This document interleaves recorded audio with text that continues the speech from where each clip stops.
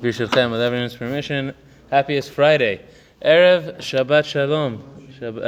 And today is also the 5th day of Chanukah. Today's shiur is dedicated to Ilu Nishmat Malka Bat Shalinus Chana Bat Shemuel Shlomo Ben Eliyahu Zerubbabel Ben Gabriel Tzivia Bat Mashiach Tamara Bat Mashiach Yosef Ben Nisan Liora Bat Yitzchak Sarah Bat Moshe Yehuda Ben David Binyamin Ben Yitzchak and Rinat Bat Dan Ruach Hashem Pinecham Ben Ganen and for Refuah Shlema of Rachel Bat Chana and Shemuel Ben Rachel. Erev Rosh Chodesh as well. Guys, don't forget, tonight is Rosh Chodesh, Shabbat and Sunday.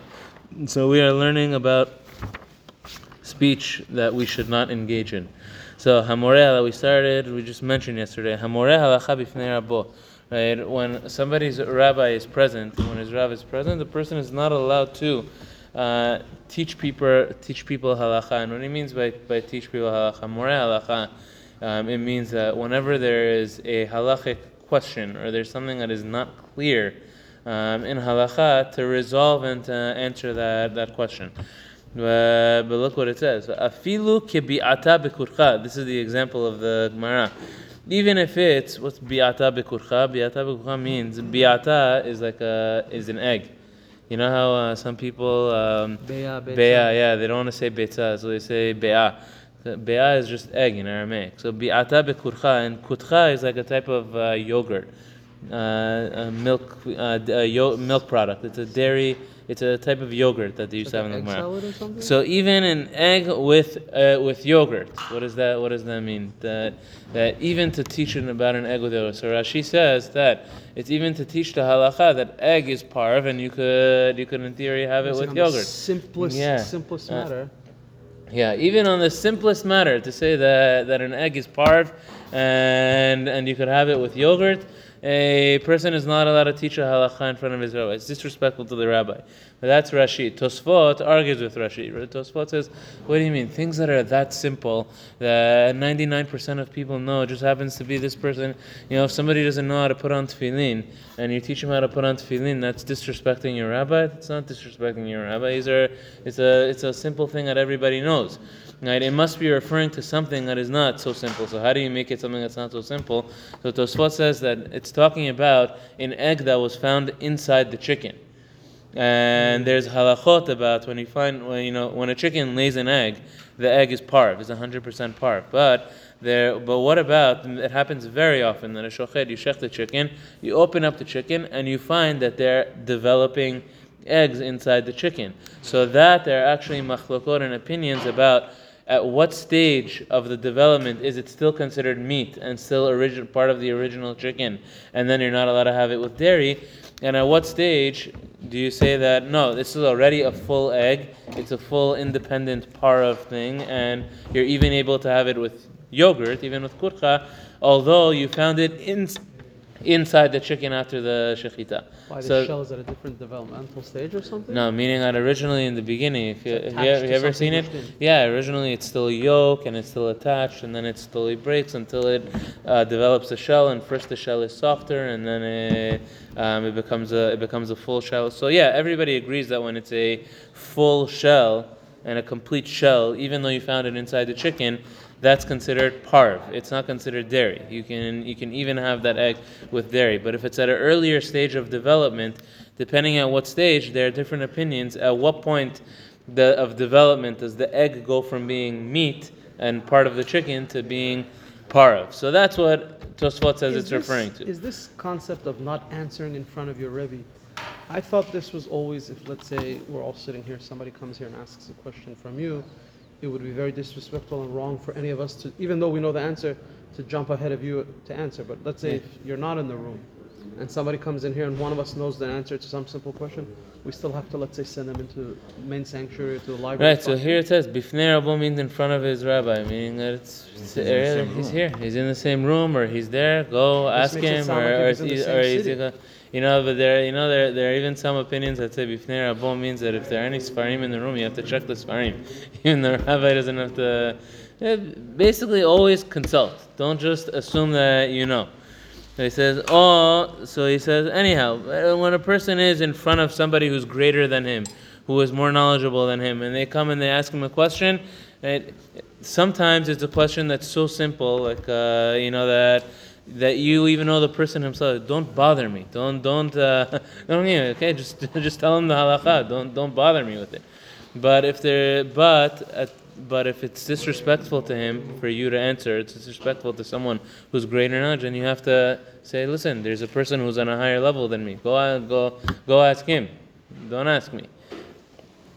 So, hamoreh halacha kishehu shatuir, if there's someone, even the rabbi himself, if chas v'shalom, he teaches a halacha while he's drunk or after he drank, right? I guess there are some rabbis who drink. But whenever a rabbi drinks, he's not allowed to teach a halacha at the time that he drinks. Hamoreh davar she'eno barur lo ka'achoto. Or if a rabbi he teaches a halacha, or he teaches a law, and he says whether he's trying to be strict or whether he's trying to be lenient, he should not issue a ruling unless the ruling is barur lo ka'achoto, unless it's as clear to him as his sister. Now, this is the law, meaning as well as you know your sister is your sister, that's how well a rabbi needs to know the law before he issues a ruling and before he says this is allowed or this is not allowed. He has to know it 100%. It means that it shouldn't be something that's foggy and that's gray and that I remember I once heard or I remember saw, but I don't remember. One time I saw it written in a certain book. Sure. He has to be 100% sure whenever he is. And if he's not 100% sure, he has to say, I don't know right now. Let me examine. Let me look into it. Let me see. Look into it first, and then give an answer.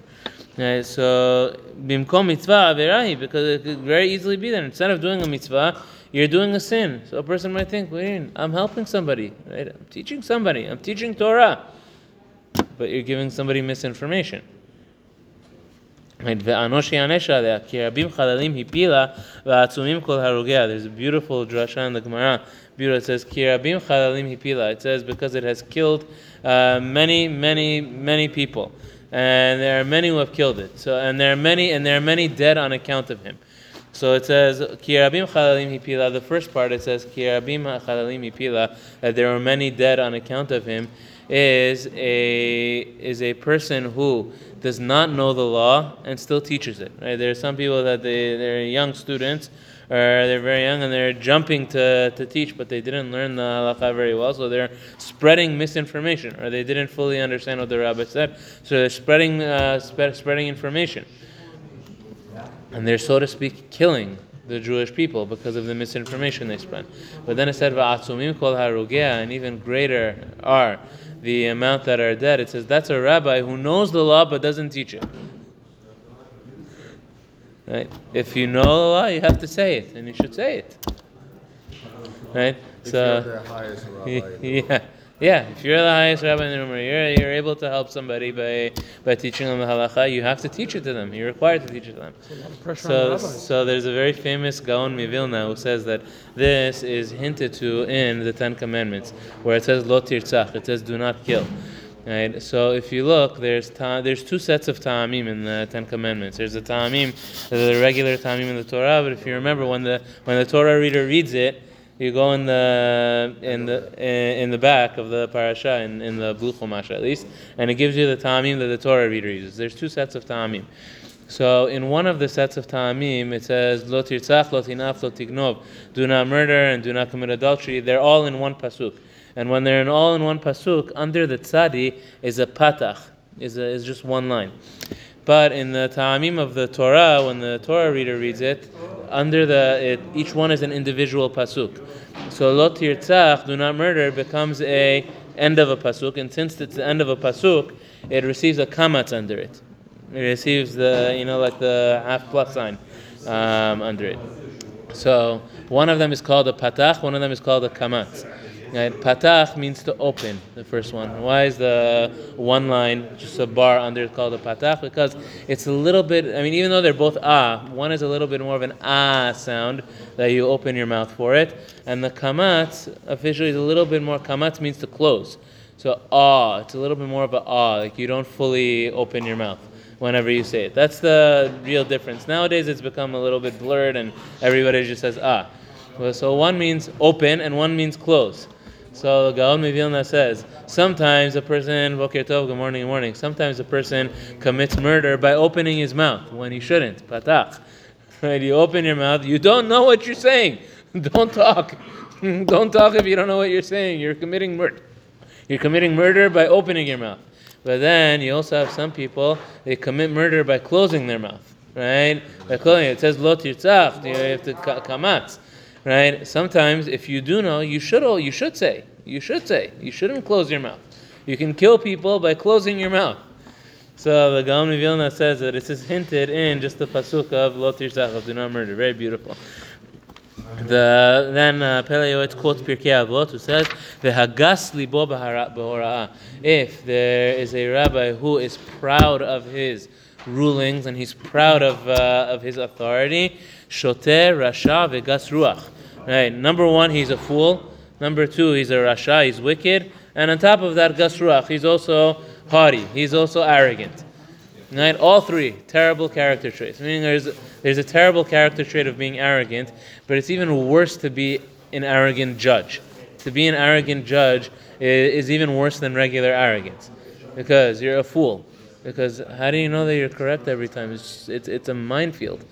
Having to be a judge and issue rulings is not simple. It's very hard. It's very, very easy to make mistakes. So it's nothing to be arrogant about. There's